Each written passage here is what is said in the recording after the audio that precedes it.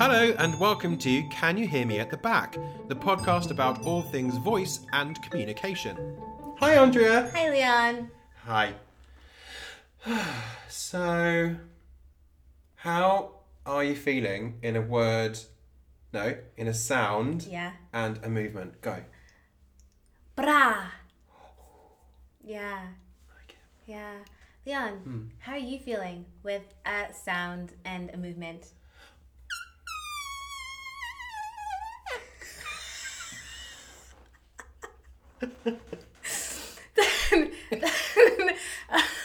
I had two thoughts. One is that I thought your nose was making that noise for a second. And I was like, wow, talented. I feel like a deflating balloon. I think that's this thing. That's quite depressing. I'm not crying. It's normal. Okay. Leon, what are we talking about today? Okay, so the title of the podcast episode is It Doesn't Feel Natural. Ooh. Ah. What is that? Ooh, ah. Ooh, ah. Well, it's one of those things that we've been talking about quite a lot because it comes up as one of those things that people say all the time, right? Yeah. So here we are working with somebody and they say, oh, it just doesn't feel natural. Yeah. And then you're like, what does natural mean? Yeah. What's that all about? It really threw me when I first heard it because I thought, I thought, why would it feel natural? Because I thought, well, if we're doing something extraordinary, then wouldn't it feel beyond like your normal? Wouldn't it feel extra daily? It would feel extraordinary. Yeah, different, more than Pippin. extra. Yeah. So extra. And also, it's in like modern vernacular. Yeah. Ugh, she's so extra. That's so true. Do you know what I mean? Yeah. Which also weirdly means the same as basic in modern vernacular. Ugh, she's so basic. She's so basic. I use basic and extra differently. Different. Yeah. Why?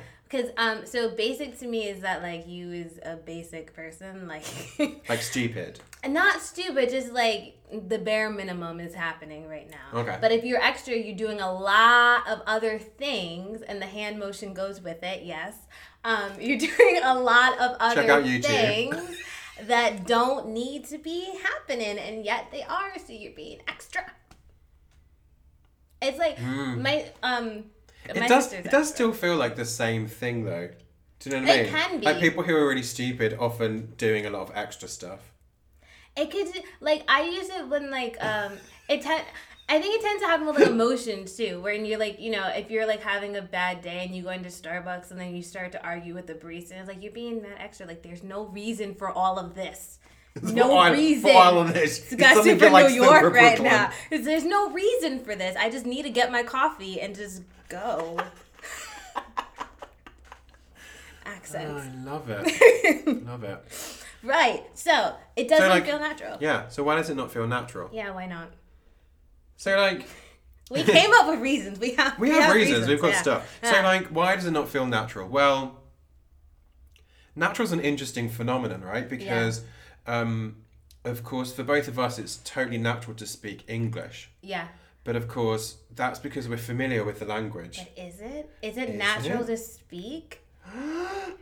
No, so totally isn't. It's not, because you were the one who told me this. It's not natural, because language is not something that is, I mean, you're not born with language. No. You're born with the ability to acquire language, Yes. but you're not born with language. So language itself isn't, if we're using the word natural as being something that you were born with innately and has always been within you, then language is not natural in that sense. No, because if nobody spoke to you, you wouldn't speak. Right. You wouldn't have acquired the language. Right.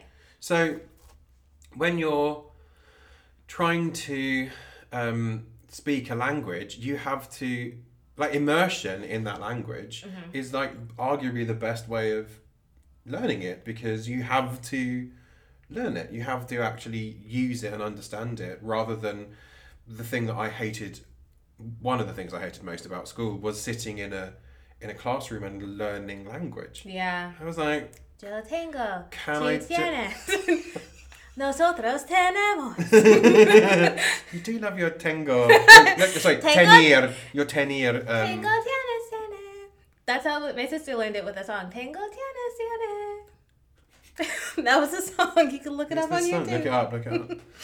It's a great learning tool. Yeah. But it's the thing about how you learn by making the mistakes, but you learn because people actually teach it to you. Yeah. They give it to you by the virtue of the fact that they use it at you and on you and with you. Yeah. So if you didn't have somebody speak to you or people speak to you, you wouldn't know language. Yeah, you wouldn't speak.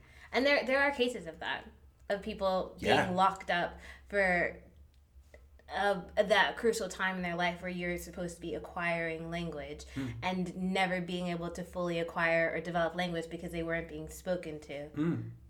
And the frightening thing is that even in countries that are considered to be advanced, first world, should we say? No, probably not. No. But that sounds political. There are more and more examples of children arriving at school at the age of 4 who don't speak or aren't being spoken to because they're not being spoken to.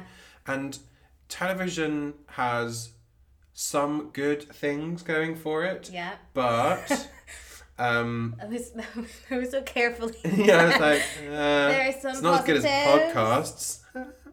No, but television is really important because it is a way for children to learn things that they might not be given in the home. Right. Like they might not have access to, I don't know, colourful things, lots of random stuff. Do you know what I mean? They wouldn't. Maybe they don't see pets. They don't see animals. They don't know what those things are. So sometimes that's a fantastic way of being able to gain access to that. Yeah. But then at the same time, there are lots of children who, because they're just plopped in front of the television, and then you have to watch something because parents are busy. Fine, but that's not a substitution for a human being. Yeah. And it's not that they're not developing language. They're just not developing conversational skills that require certain aspects of language. And it's not easy. No. Hasten to add, not easy. No.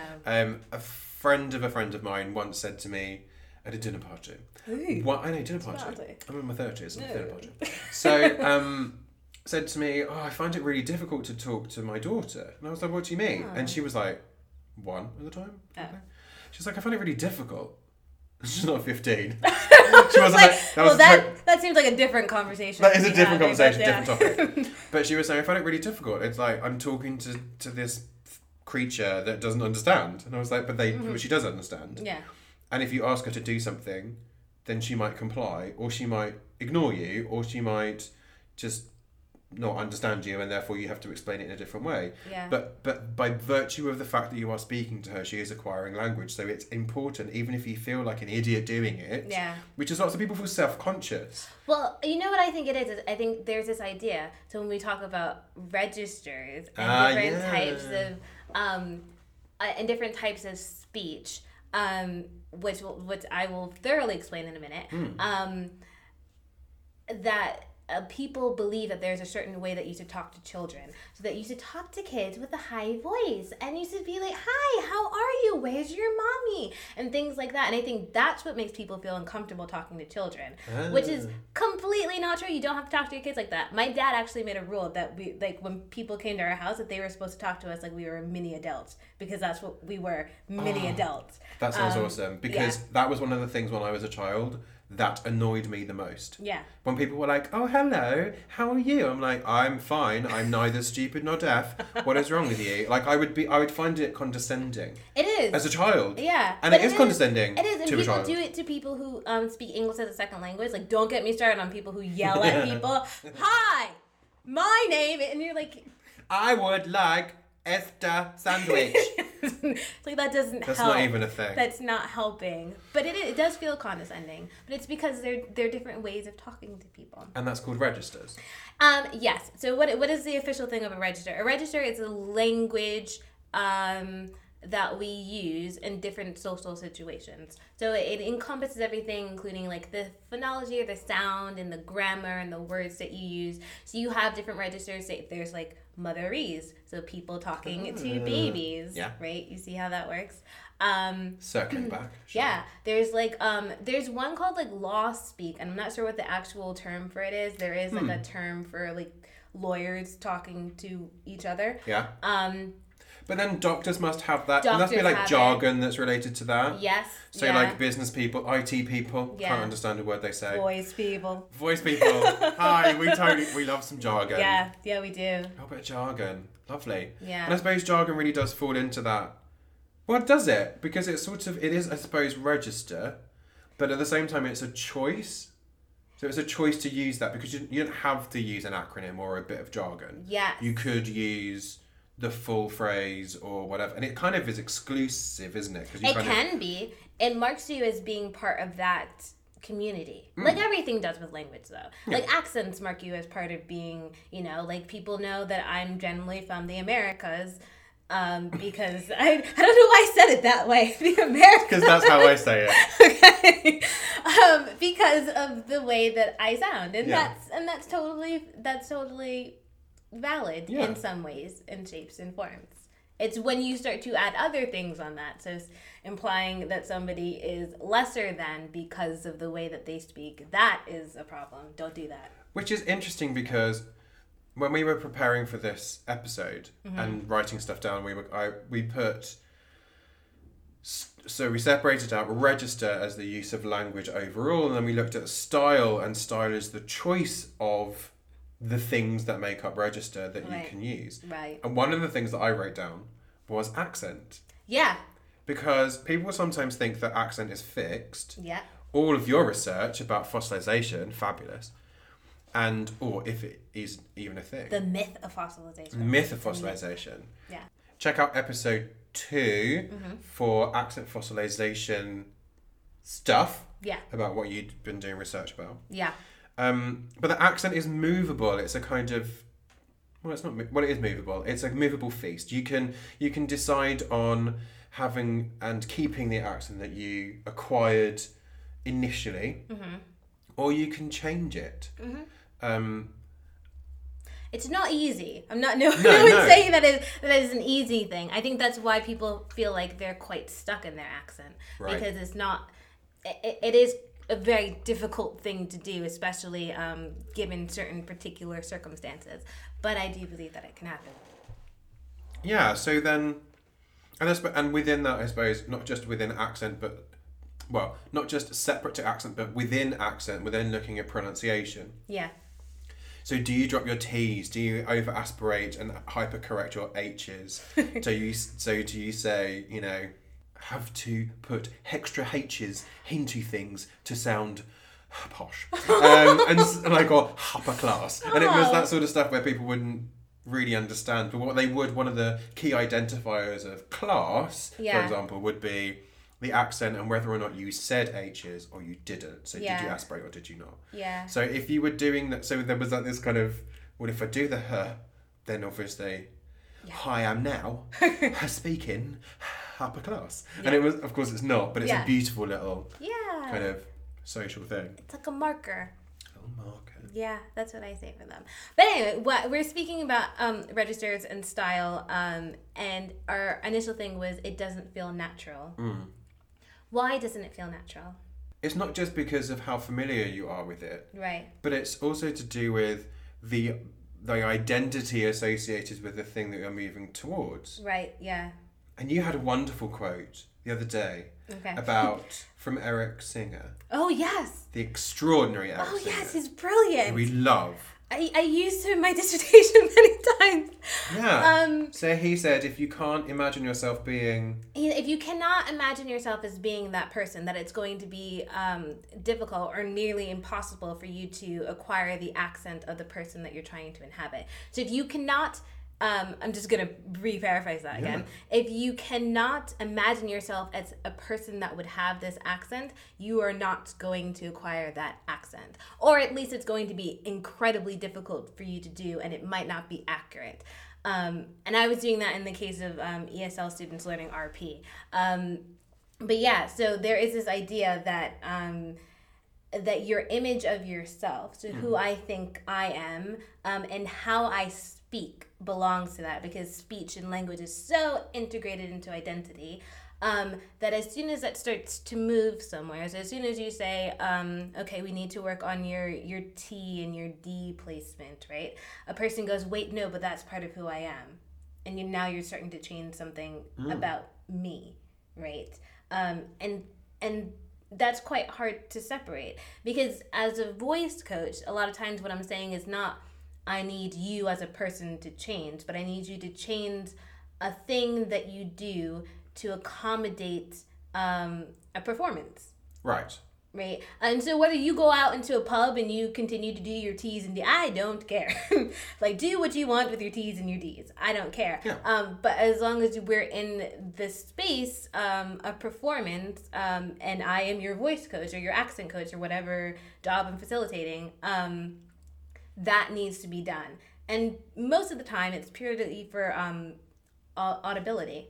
And that kind of a thing. For like acoustic purposes. Yeah, for acoustic purposes. Dovetails beautifully into my research. Oh How my wonderful gosh. of you to do that. Which we won't talk about.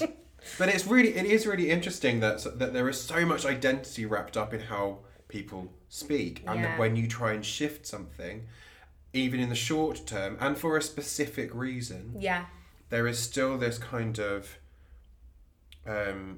visceral response to it on an emotional and a really sort of deep-seated level about identity, which is both brilliant and also kind of debilitating and inhibiting at the same time. It's quite delicate to work with too, because I'm sure you've had that experience where you say something to a student, and then they start, you can almost see them starting to look inward and go, wait a minute, what does that mean about me? Right? And take this kind of like very personal approach to something that you thought was quite aesthetic and something that was quite separate from who they are, but people do tie that in together. And I don't think that's wrong or bad. I mean, there are things about me that I feel quite personal about when people talk about in terms of voice quality or or accent or things of that nature. But when I'm talking about a performance, right, and you as a person portraying a character in a theatrical setting, that to me feels quite different, because then it shouldn't be about you, Leon. But it's about the character that I'm portraying. Yeah, and I feel the same way about language and registers, right? So if I think a lot of times what gets people really, and this happens a lot when we do sonnets and say Shakespeare, my students go, oh my gosh, I can't do that. I don't speak that way. I don't think that way a lot of times is what they say. I don't think that way. And it comes to this idea of, it doesn't feel natural. And that's not a comment on necessarily what's happening acting wise, but it's a comment of what they're seeing on a page. So they're saying, I would never go out into the world and say this to my friends. I was like, well, no. Why would you? Although, when I was doing my thesis research, I had a very long conversation with the wonderful Barbara Houseman. We always reference Barbara like every episode. Yeah. Hi Barbara, when you're listening.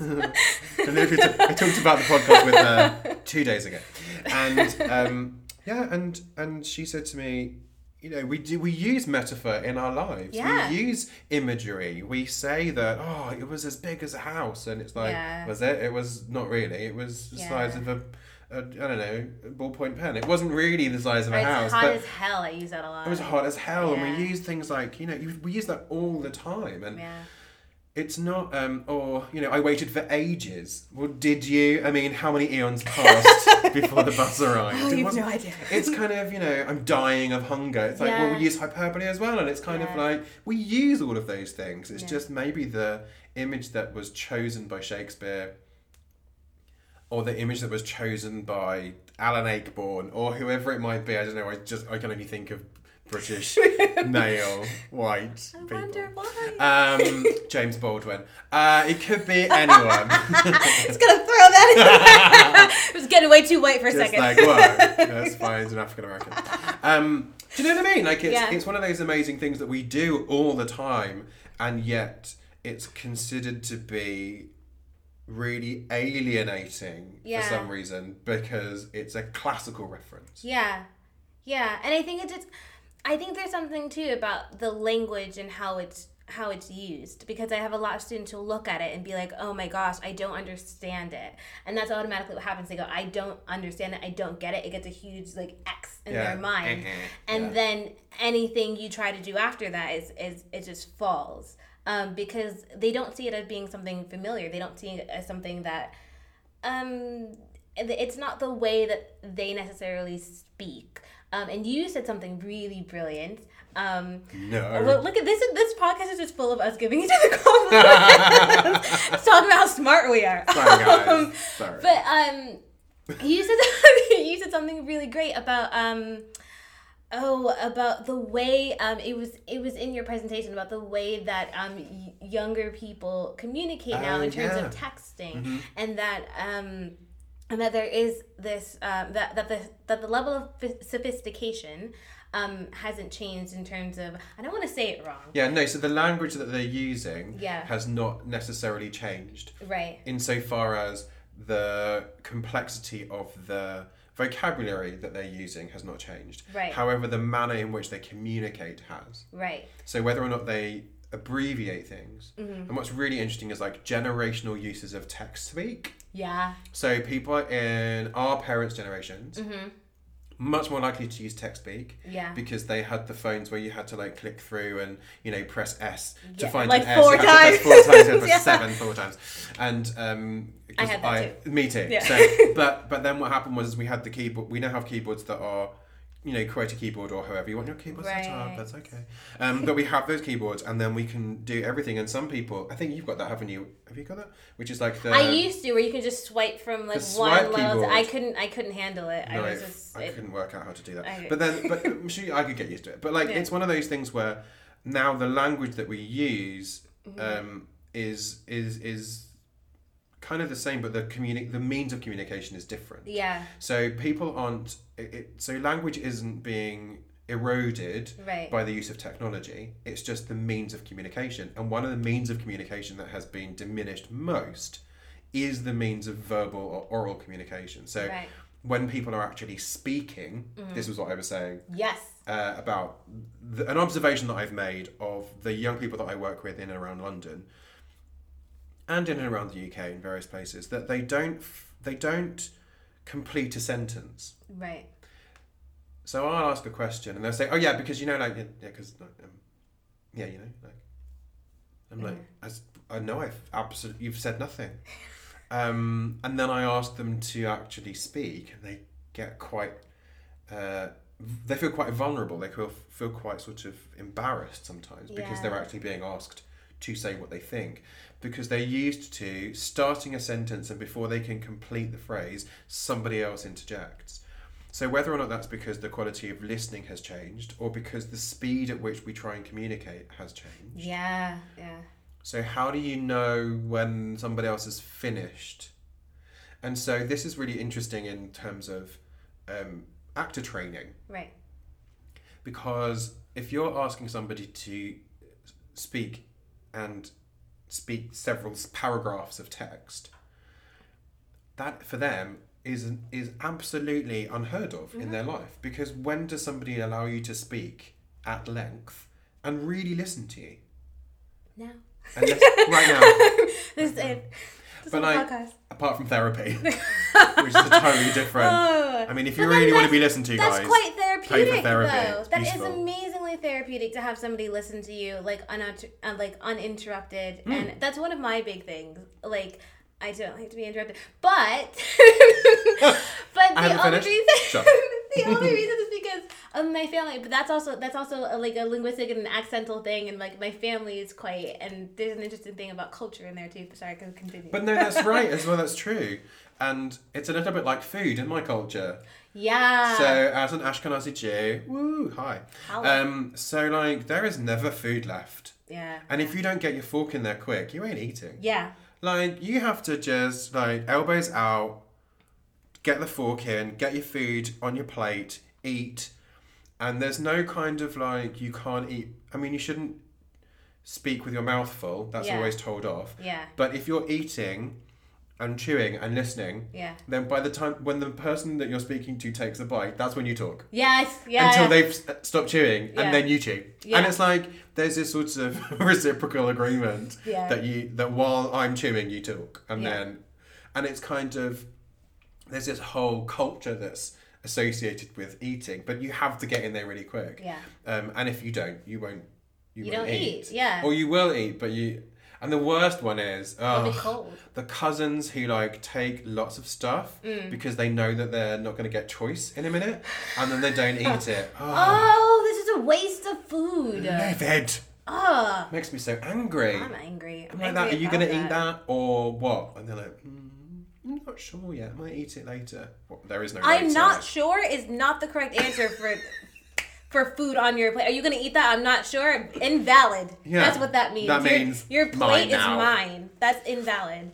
Okay. So I think that sort of thing happens culturally. Yeah. And there's been like a cultural appropriation of that sort of feeling within the way that people are communicating. So they're not given the time to say what they really mean, and then they're not used to grappling with what I'm doing at the moment, which is trying to find the words that I need in order to be able to express what I want to say. And so when that happens, it doesn't feel natural. Oh my god, because it's so unfamiliar. Yeah. And and I think people tend to use natural as something that I feel like would happen every day. You know what I mean? Like it's something that would occur every day for me in my life, which is not technically, I think, what natural means, but I think that's how people use it. So they use it to mean familiar, but they're saying natural. It's almost like when people say normal. Yeah. Like, that doesn't feel normal. What do you mean normal? Yeah. And it's like, when somebody says to me, am I normal? And I'm like, no. What's that? What do you want to be normal? Who was it? I think it was Whoopi Goldberg who has this amazing quote about normal, and she's like, normal is a setting on a washing machine. I feel like I'm misquoting that, but it's like my favorite thing. But it's not something a person can be. It's just a setting. Right? That's brilliant. I know. I sort of just claimed it, but it's clearly not mine. No, I mean... It's not... Whoopi, if you're listening, get in touch. You should listen. She's going to be here soon in the UK. She's going to be in London soon. Yeah. Maybe we should do a podcast with Whoopi Goldberg. Plotting. It will probably happen. If anybody knows Whoopi Goldberg, hook us up. Hit us up, because she's my favorite. Yeah. So register is the language and the different parts of language that you have access to, whether that's vocabulary or syntax or prosody, so the intonational and inflective contours of language, stress patterns, all those sorts of wonderful things. Just using all my favorite words. I know, right? And then style is the choice of those things, like what you want to do. Yeah. Which is brilliant in the context of acting, because the vast majority of what I talk about when I'm coaching actors, not just in voice but in acting as well, is about choice.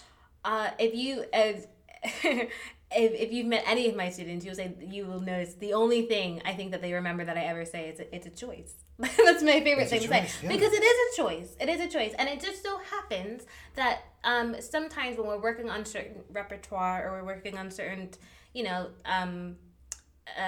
plays or things that are done are written in a particular style, that then the language has to fit that.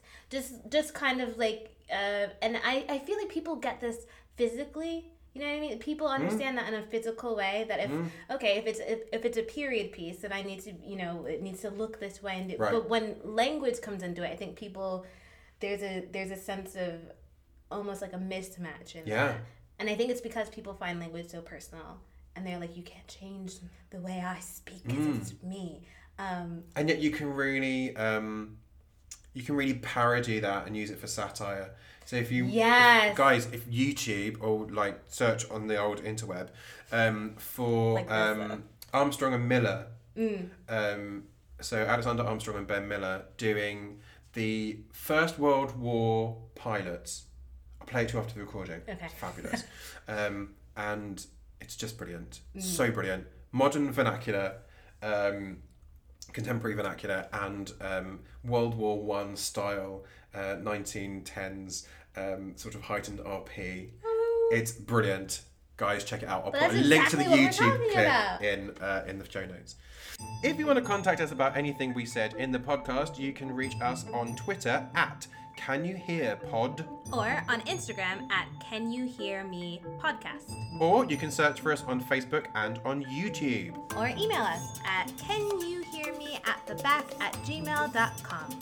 You can find me, Leon, on Twitter at Leon Trayman. Or me, Andrea, at Andrea Fudge on Twitter. Please support the podcast by subscribing as a patron on our Patreon site. The link is in the show notes. To keep the podcast advertisement-free, as well as get access to cool extra stuff, discounts, bonus episodes, as well as supporting ongoing voice research funding as well. Okay, love you, bye!